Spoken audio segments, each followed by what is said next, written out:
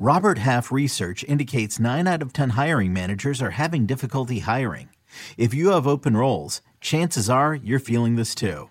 That's why you need Robert Half. Our specialized recruiting professionals engage with our proprietary AI to connect businesses of all sizes with highly skilled talent in finance and accounting, technology, marketing and creative, legal, and administrative and customer support. At Robert Half, we know talent. Visit roberthalf.com today.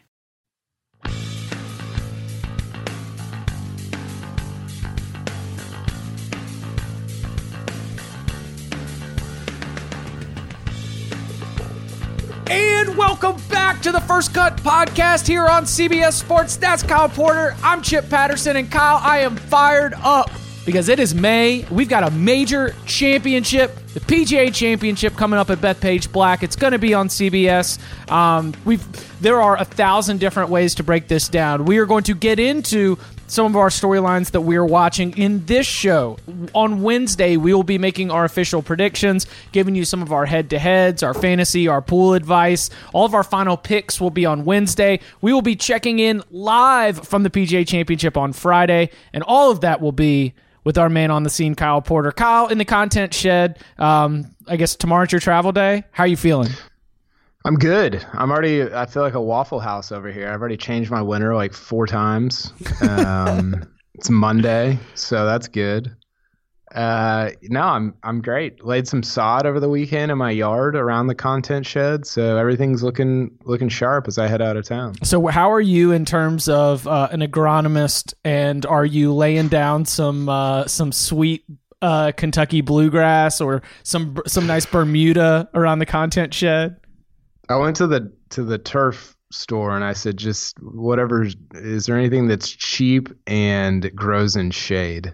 And like, with and I don't have light. I can just have my kids water it. Like, that's it. Do you have any of that stuff? And what'd they give you? Some sod. Yeah, it's just St. Augustine. The worst part was like, they loaded it in my truck and it was like almost touching, like it looked like it wasn't good. It was almost like touching the ground. And so when I pulled into the driveway, like my trailer hitch like scrapes through the street. It's like, what is this guy doing? Like, who is this? Well, when you're not a professional, all right? You cannot be expected to have the weighted, heavy duty, I always have sod in the back of my truck kind of car. The yard looks good though, so I'm pleased with it. That's very, very exciting. All right, let's start by taking a look back at the Byron Nelson tournament that dealt with some weather delays, but was ultimately defined as, sometimes they are, not by its Sunday finish, but by something from earlier in the week. And it was Sung Kang just dropping a 61 in the second round. For me, Kyle, it kind of took a little bit of the air out of the competition with everyone else trying to chase him. Brooks Koepka was really, really good. He was probably the biggest name. You had your Matt Every up there. We'll get to some Romo talk a little bit later. But what'd you make of Sung Kang? What do we know about this guy in terms of, what this win could mean for him? Well, first of all, everybody was bemoaning the rain here in Dallas, and I was just saying, bring it on. Let my grass grow. With your new sod. Yeah, I was loving it. Kang is... It felt like a case of getting hot with the putter at the right time and probably won't win again in his PGA Tour career. And that sounds very harsh. It does. Maybe ridiculous, but he's not like, I don't know, he's not like an elite ball striker. Like he just, he gains 10 strokes on the field with his putter. That's crazy. Like that's a crazy number. And I think you're right. Like, and I look at this, like we always talk about, who can close on Sunday and all this like nonsense a lot of times. And it's like, well, who can defend on Sunday? Who's up 3 on one player and 5 on the rest of the field going into the final round? That's what I look at. So we like to look at Sunday scoring. We do this with Rory, right? We do this with Tiger. We do this with all these guys. And it's like, well, how about the fact that you shot 61 on Friday won you the tournament? Now, do you have to go like play the final 2 rounds? Sure. But I can't stress enough how much easier it is to defend a 3-stroke lead rather than come from behind from even like a 1 or 2-stroke lead on multiple guys. And also not just a one-round wonder. He did drop a 65 in the first round too. Yeah, and that's what I mean. 65. Yes, it's great and it sounds great, but scoring average it's already pretty low. I think it was in the 60s over the first couple days. So it was, you gain 3, 4, 5 strokes on the field. That's always a good day. But when you're gaining 8 strokes on the field, shoot a 61, that's really good. And so, it was interesting because I was watching the final round and he's the only guy on the leaderboard who doesn't have a red number next to his name for the day. It was like 8 holes in. And everybody's like -3, -4, -2, -5. Scott Piercy didn't make a bogey like the entire tournament. And Kang has a great number. He's just even. Like he just hadn't done anything. But you're like, man, there's still so much golf left, and he doesn't have to do that much relative to what he's already done. And so I just think and you talk to these guys and it's like putting yourself in position, and that's what he did. And he made some clutch putts on Sunday though. He that 23 footer he hit on 15 was pretty sick. It was pretty awesome, and basically closed out the tournament because Every made bogey there, and Kane kind of cruised home. So we did not get our Spieth and Reed final that we had hoped for in our perfect finish, but one of the bigger names was right there in the mix, and we hinted at it earlier. Brooks Koepka, probably the closest that we got to see in terms of one of our major players, one of our major characters for this week at the PGA Championship. Koepka's going to be right up there. He is going to be a major figure no matter what happens in terms of what we're tracking and what we're following. Here in this event, the mentality can be looking at this from a warm-up. Like no one was thinking Brooks doesn't need to win any PGA Tour event, but right. What did you sort of take away as we're walking, from this event to Bethpage with Koepka, one of the great major players of the last 4 years? Yeah, when I'm looking at him, I don't care if he wins. Like I don't. Which is the Brooks Koepka approach. That is we have to mirror exactly the way that Brooks is approaching this. Yeah, he doesn't care if he wins either. But he's top 10 in putting, top 10 tee to green. That's all I want to see, right? Just being sharp going into Bethpage, and he clearly is. It was interesting on Sunday. I don't think he made a bogey on Sunday, but he was hitting some aggressive putts. Like he knew that he like needed to do something, like shoot a 30 on the back nine or something like that, just to have a shot. And so he was pretty aggressive with his putting on Sunday. But look, like that, all that tournament was for him, I think, as one of the 2 or 3, 4 biggest favorites for the PGA, is like, let's make sure everything's working good, make sure everything is, set up for the following week, and that's clearly the case. I mean, it just looks it looks so easy for him right now. I mean, and I think everybody when they're playing well could say that. And so maybe that's just indicative of the fact that he's playing well, but it just viscerally looks like golf is just almost too easy for him in 2019.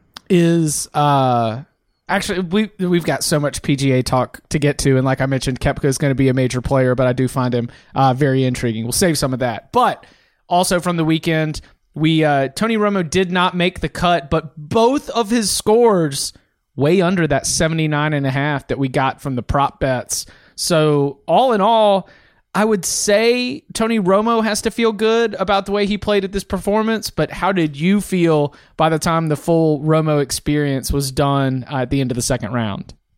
What did we say? What was the 2-round number that we gave? It was 150 maybe. Like we were trying to put him around like a 75. It was between 150 and 155, I think, right?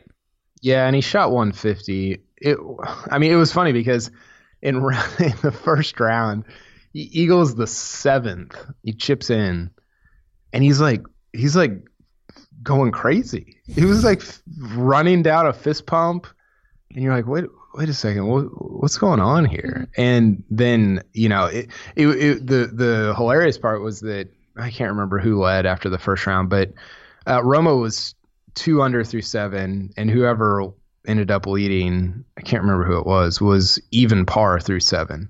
Well, whoever that player was, this is embarrassing that I can't remember it, played the rest of his round in 8 under. So he finished as 8 under for the day.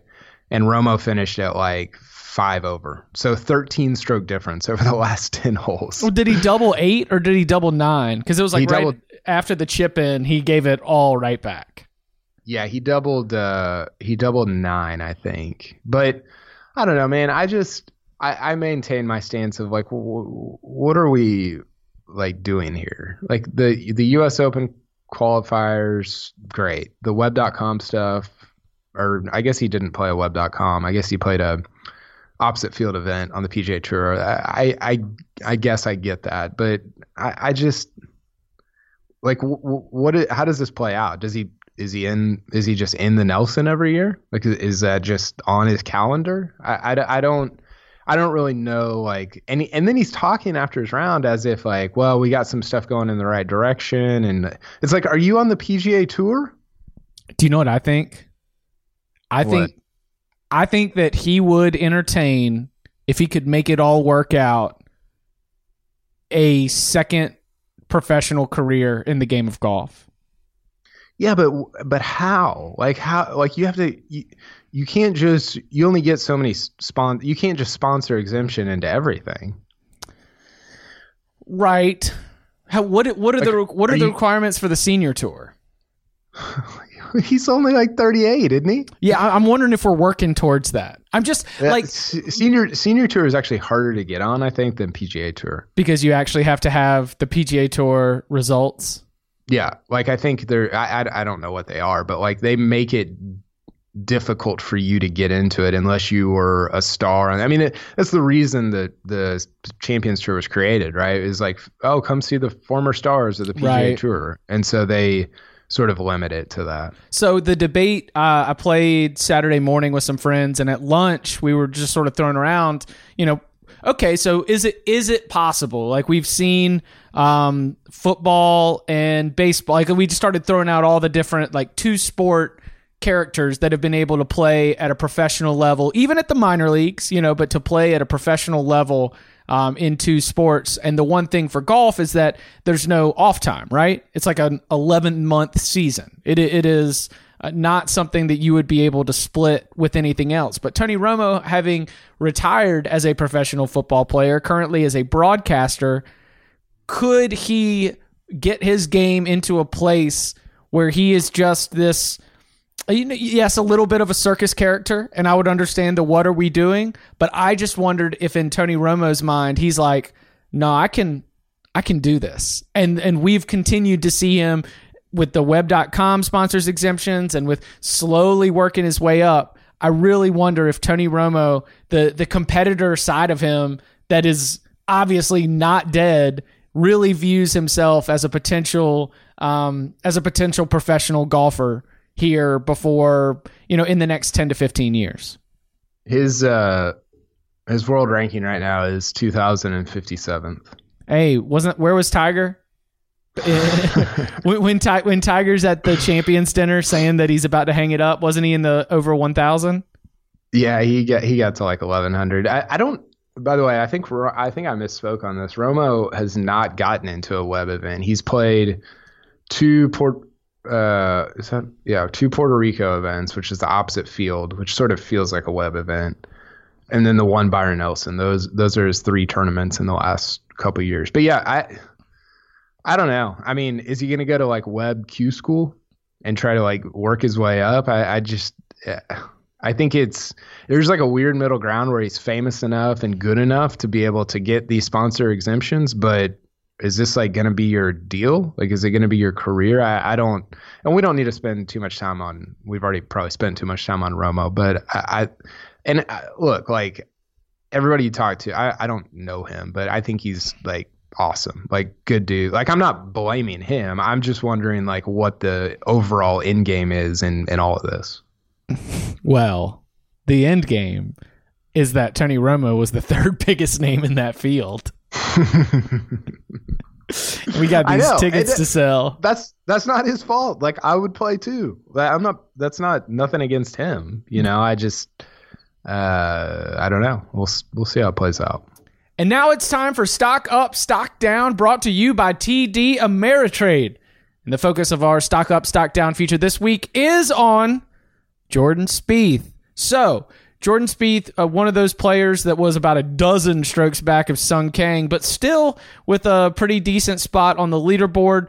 After seeing Jordan Spieth at this event, what were some of your feelings, and what's the stock forecast for Jordan Spieth as he's moving ahead, taking his game to Bethpage?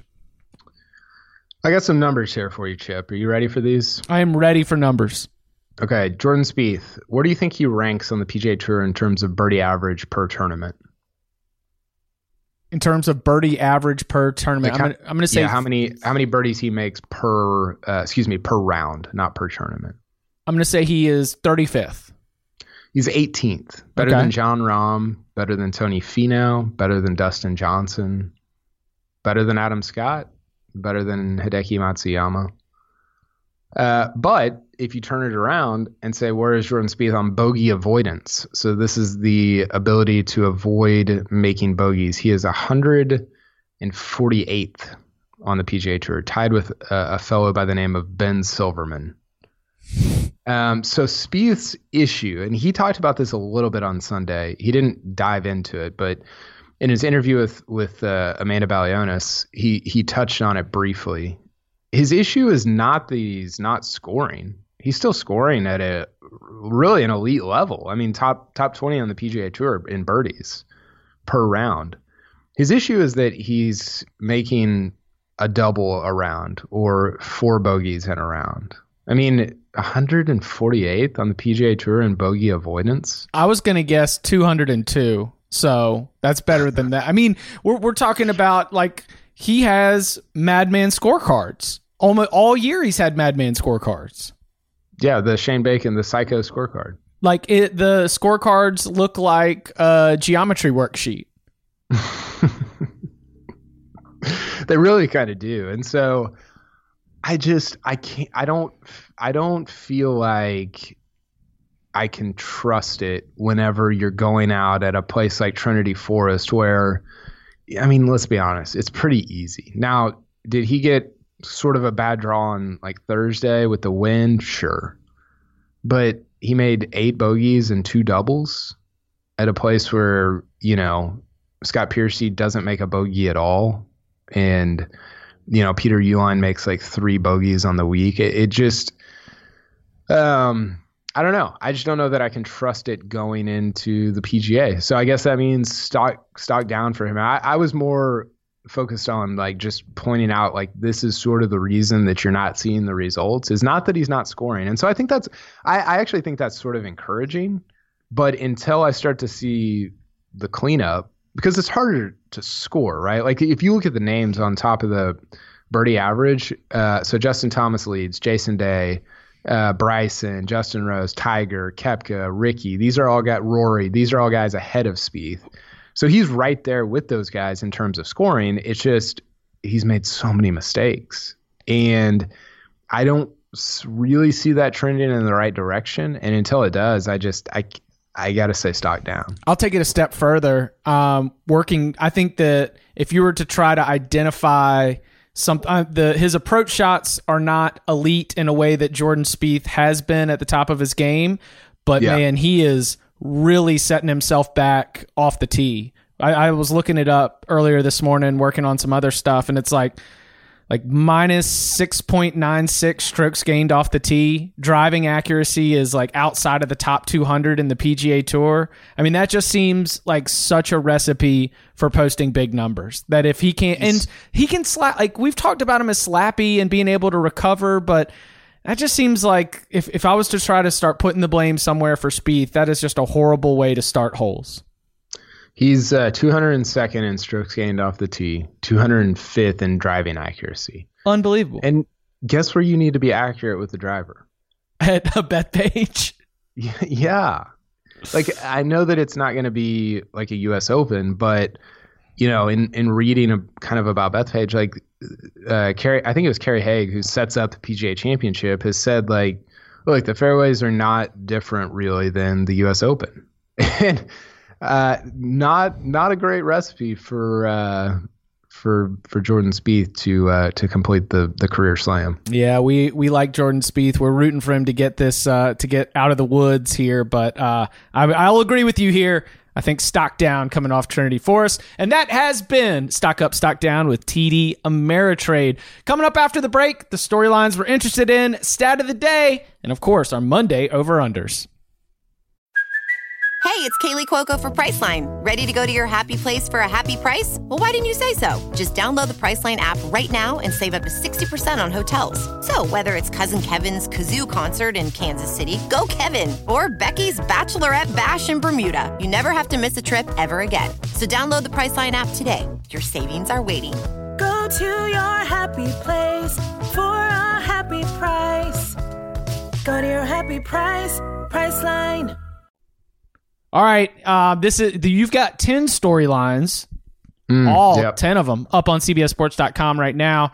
I wanted to dive into a few of them. First, when you are starting to take a look back at sort of what this era of majors is going to be, where do you put your brackets? Like, where do you set your brackets to try and figure out, who are the names that are reigning right now?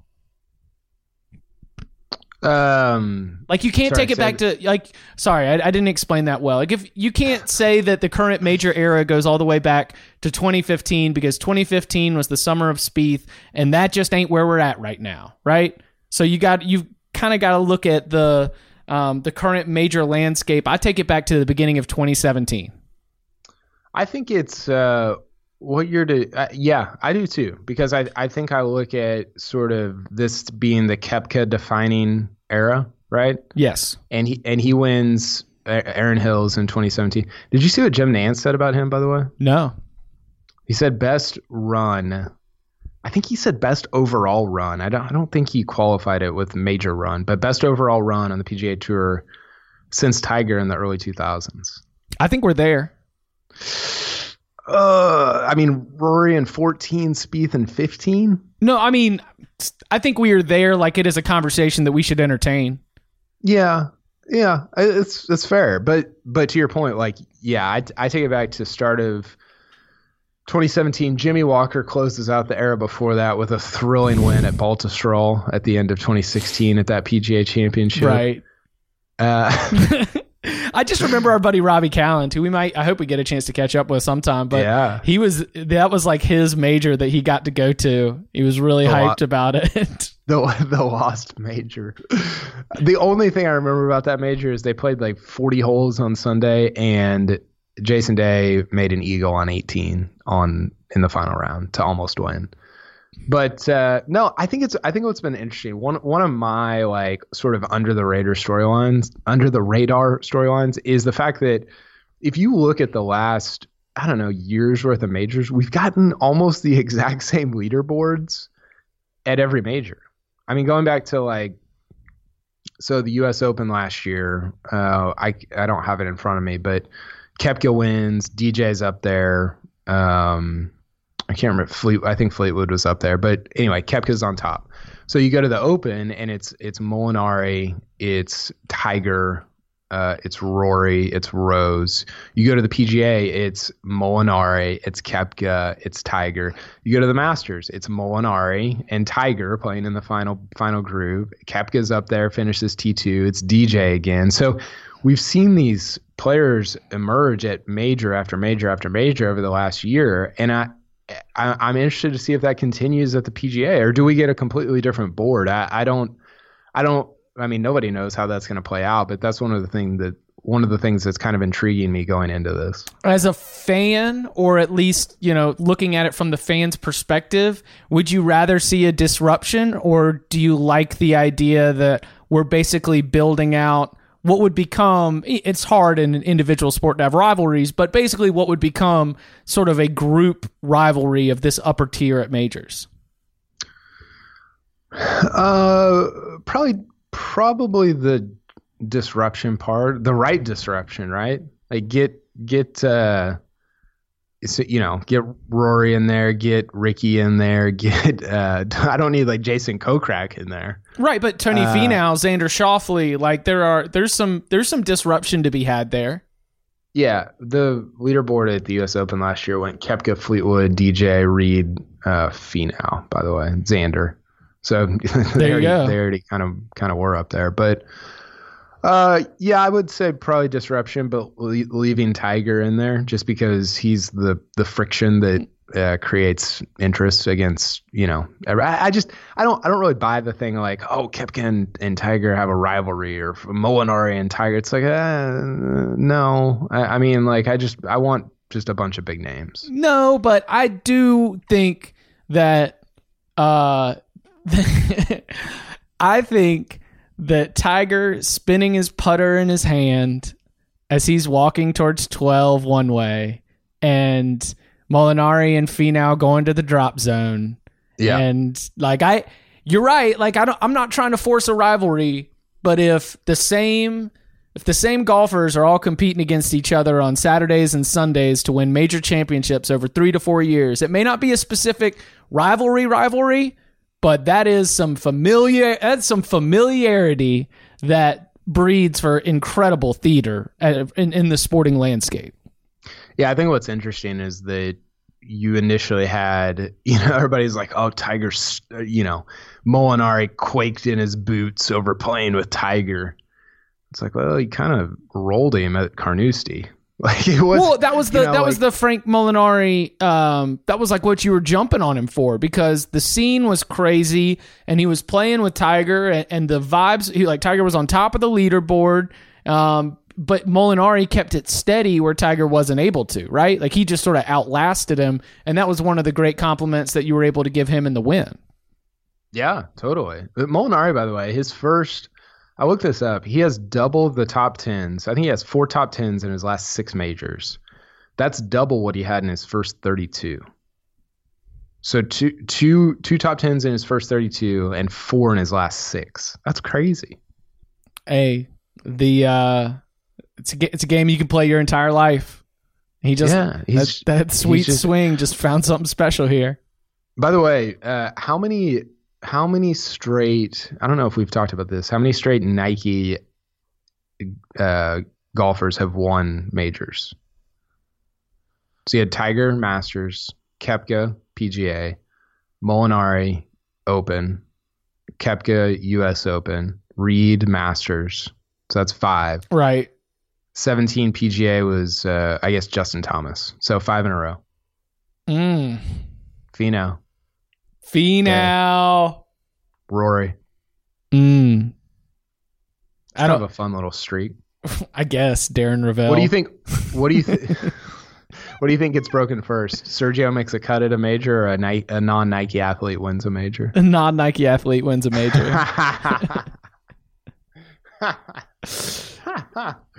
I sent in Sergio as my sleeper for our CBS Sports HQ show that we're going to do in about 20 minutes, and I was like, uh-oh. It's a good pick. Have you seen his history at Bethpage? Well, that's my talking point. I mean, that was. I mean, the audience may or may not want to hear this, but like, I was like, okay, we've got 30 minutes of talking that we got to do. I better have some facts and stats to back up whatever I'm saying. Yeah, seriously. All right, and then of course, well, how about this? The course. What's your mindset of what to expect? We just mentioned it a little bit. Got to be able to hit it long and straight. They're going to set it up a little bit like a U.S. Open. Like, what's the general feeling for what Bethpage is going to play like here this weekend? I don't know, man. I feel conflicted on this because I played Bethpage in September. I know everybody wants to hear about that thrilling round, and it's a monstrosity. I mean, it's so difficult. But it's also going to be, there's just so many like different things converging. It's been raining a ton, so it's going to be soft. And I don't think that they're going to, the rough isn't up like it is at a US Open, but it's a course that, I mean, if you look at it, they've had 4 big time tournaments there. They've had 2 two playoff events essentially and 2 US Opens. And the winning scores have been 274, 275, 276, and 277. So it hasn't been like a lot of variance, even when you compare like the PGA Tour event to the USGA event. And I guess I would expect something in that range to win, but like, what if it's cold and windy? Then it gets crazy. I don't really, I mean, what are you expecting? Because I don't think that there's like an expertise really to be had here because of how many different things are kind of going on. I'm expecting it to be a little bit, tight, and maybe that's just sort of my own approach, that when you have that weather and a course that can be so challenging, that there's just something about trying to, in a major championship, no less. Like, I wonder if it's just going to be a little bit tight through Thursday and Friday, with the idea of limiting mistakes and limiting the big scores really dominating the way. I could be totally wrong about that, and we could see Brooks come out super aggressive and go 66-65. I don't know, but I am guessing that because of what the weather forecast is looking like right now, that it's just going to be a really, really congested. I don't know what the scores exactly are going to be, but I'm expecting it to be very, very congested through the first two rounds at least. Yeah, I think that I don't think it's going to be like Bellerive. You know, you see guys come out 64, 63, 65. I just don't. I don't. But that's like that. St. Louis, late summer. Your muscles are all loose. You're all warmed up. I don't know. There's like almost a very physical aspect to this where I'm just like, I don't know. It just seems tight. Right? Yeah. Is that? I don't know if I'm communicating that well, but no, I agree, and I think in that sense, I forgot who mentioned this. It might have been Fowler talking about how it could play a little, or it could feel like a little bit like an Open. Yeah. Like an Open Championship, which is a very weird like visual when you think about Long Island in May at a PGA Championship, but. It's going to be cold. I mean, it's like the high is like 64 every day, and the rough isn't going to be high, but it's going to be, I think, pretty thick and maybe wet. I think the one thing that people have talked about, Sean Martin wrote about this for PGAtour.com, is like you get the ball on the greens, and it's not that difficult of a putting course. Like it's not. The greens are not super difficult. Phil had a great quote about how like you feel like when you're on those greens, you can make a lot of the putts. And that's not necessarily, and he's saying that having played US Opens there and having played, also playoff events there. But I think one of the keys, and Sean pointed this out, is going to be getting the ball on the green from the rough. What's your proximity to the hole from the rough? Like that like whoever leads in that, as long as you're one of the top 25 guys, like that person might be the guy who ends up winning the tournament. And it feels like a no duh storyline, but still, where are you at with Tiger here? Where am I at with Tiger? I don't know, man. I mean, I sort of agree with Sean. Like, take his name out of it. Just look at the profile. Top 10 in strokes gained, won the last major, 2 of his last 7 PGA Tour events, has won at Bethpage before. Like, if you just took his name out and you're just picking, like the blind resume thing, like at the NCAA tournament, wouldn't you pick that guy to finish in the top 10? Yes. Yeah. So like, and then add his name in, and you're like, oh, this guy, is he going to win 2 in a row? I mean, he's only ever won the first 2 of the year one time, but it was at Augusta and Bethpage in 2002. I'm out. Yeah, I'm out. Just because he, huh? Yeah, I mean, I'm out because there's just something about the long layoff, the feeling that I'm not doubting his hunger to win. But I am looking at Tiger Woods and thinking that it has taken a monumental effort to arrive at the top of the mountain, and to imagine that it's just going to be easy. I do not think it's going to be that easy for a 43-year-old to just keep that rolling? Here's why I'm out, and this is going to sound ludicrous, and maybe it is. I don't know that I trust him when it's like cold and wet. And you need to be able to hit it like when he's not going to be pulling out the 3-wood and finding a nice little draw. Like when he needs to hit it really long and straight and hit driver, he's going to be in trouble. Yeah, and that was the storyline at Augusta, is that he was able to do that over and over again. I say I don't trust him. I just don't know if I trust the body. Yeah, like I and that again, like I realize how ludicrous that sounds to say it out loud, but I don't know. That's just kind of where I'm at. I don't know. There was an interesting thing that Ian O'Connor wrote on ESPN.com about. He did the Joe LaCava, like his caddy. He did it from that angle, and it's awesome. It's really good. But he was just talking about how much prep work there is before each round, how much cool down work there is after each round, and just how much time goes into it. And it's like, I don't know. I'm not feeling that at Bethpage in kind of a cooler, maybe windier PGA Championship. But you know what? To your first point, I do like Tiger as top 10. Yeah. And I don't know how that ends up going, getting pieced together, but the key is gonna be the first round, right? Just being able to go out there and drop a 69 or a 70 or 68 even maybe. Yeah. So his first round scoring average, hold on, I'm looking it up right now. I don't think it's that good. He is first round scoring average 58th on the PGA Tour.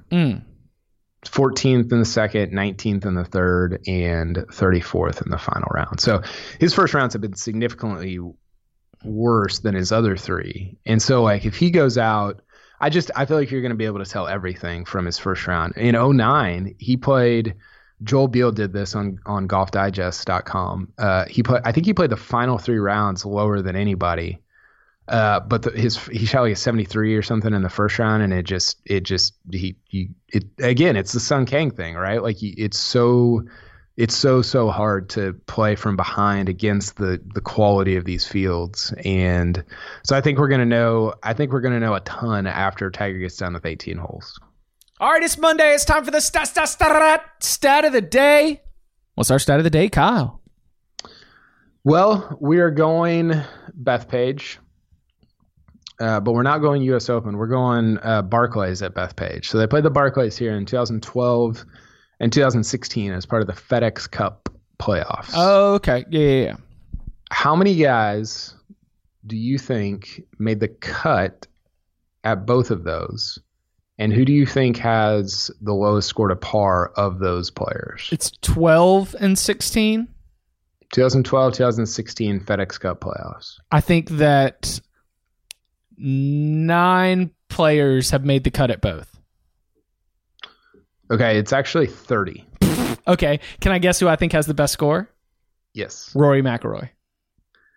No. Oh. He has the 13th best score. He's one of 16 guys under par.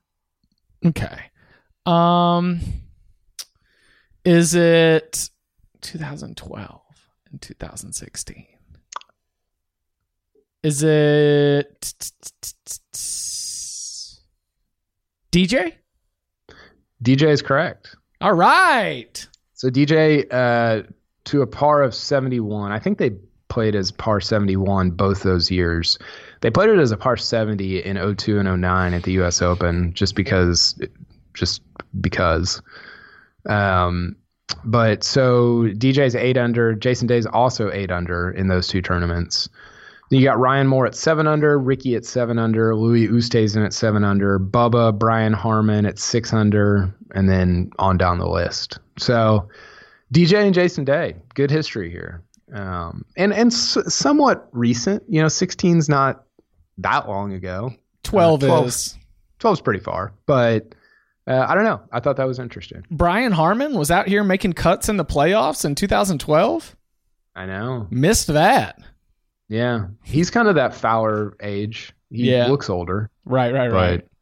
And he's got the game of a senior compared to all these young bucks that bomb it. Yes, he does. All right, over-under time. What are our over-unders today? Yeah, we got do you want me to set them? No, I'll set them. So let's go winning score, and this will be part of our expert picks for CBSSports.com. Winning score, I'm going to say over under 273.5. Yeah, that's the right number. That's 10.5 under. I'm going to say over. Looking for some weather impact in this? Yeah, I'm going to say it plays a little harder than... I mean, we've never seen better than 274 win the tournament. So, yeah, I'll say over. Tiger Woods' finish on the PGA Championship leaderboard, either higher on the leaderboard or lower, or you say better or worse than 7.5. I'm going to say worse. If I set it at 10.5, what would you say? I would say better. Okay. Because we sort of agreed earlier that we're both looking at him as a top 10 player, but I am with you that I am not ready to say that he's going to be T3 at the end of this thing. Like if I have to like pick a path, I'm saying he shoots like a 71 in the first round, and then he goes like 68, 70, 69 or something like that. Finishes in a log jam at T7. T9, yeah. So, something like that. Now, is that how it's going to go? I don't know. Who knows? But that's it. Like if I have to pick a path right now, that's where I'm headed. And finally, how many more Nelsons at Trinity? This is a hyper local over under, Kyle. Yeah, it is. Like, and this is sort of a personal one because I feel like going to in the same way for you with Quail Hollow, like going to the Byron Nelson is like a thing around here. I live in Dallas, or I live just north of downtown Dallas, and I feel like the last 2 years, and maybe it's just because I'm getting older and we don't do the same things, but I don't feel like anybody's like excited to go to the Byron Nelson in the same way they were when it was at TPC Four Seasons. And the irony there is that it's at a course that players like a lot better than the old one. And so you've got, I don't know, a couple different things going on there. I looked this up. The contract for the Byron Nelson at Trinity Forest runs through 2021. So, the question is whether that will be renewed. Will the new course that the PGA of America is building for the PGA Championship, will that come into the mix? That's up in Frisco. So that's way north of where Trinity Forest is. It's going to be pretty interesting to see kind of how that plays out over the next few years. I'm going to say over under 5.5 more Nelsons at Trinity. I will say... I'll say under. I don't know where they're going to go, but I'll just say under for the heck of it. My challenge to you is that yes, we all of us are getting older, and our social habits and our social circles' social habits have changed. I don't have as many friends going to the Quail like they used to, but there are still some younger versions of us that are there.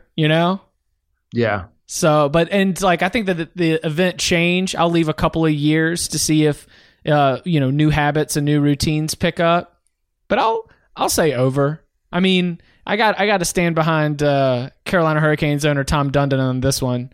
We really need all the good mojo that we can get down 0-2 to the Bruins. Isn't he the owner of the club or something? I don't know. Does he own it? No, I don't know if he owns, but he has major stake in either the course itself or the country club. Okay.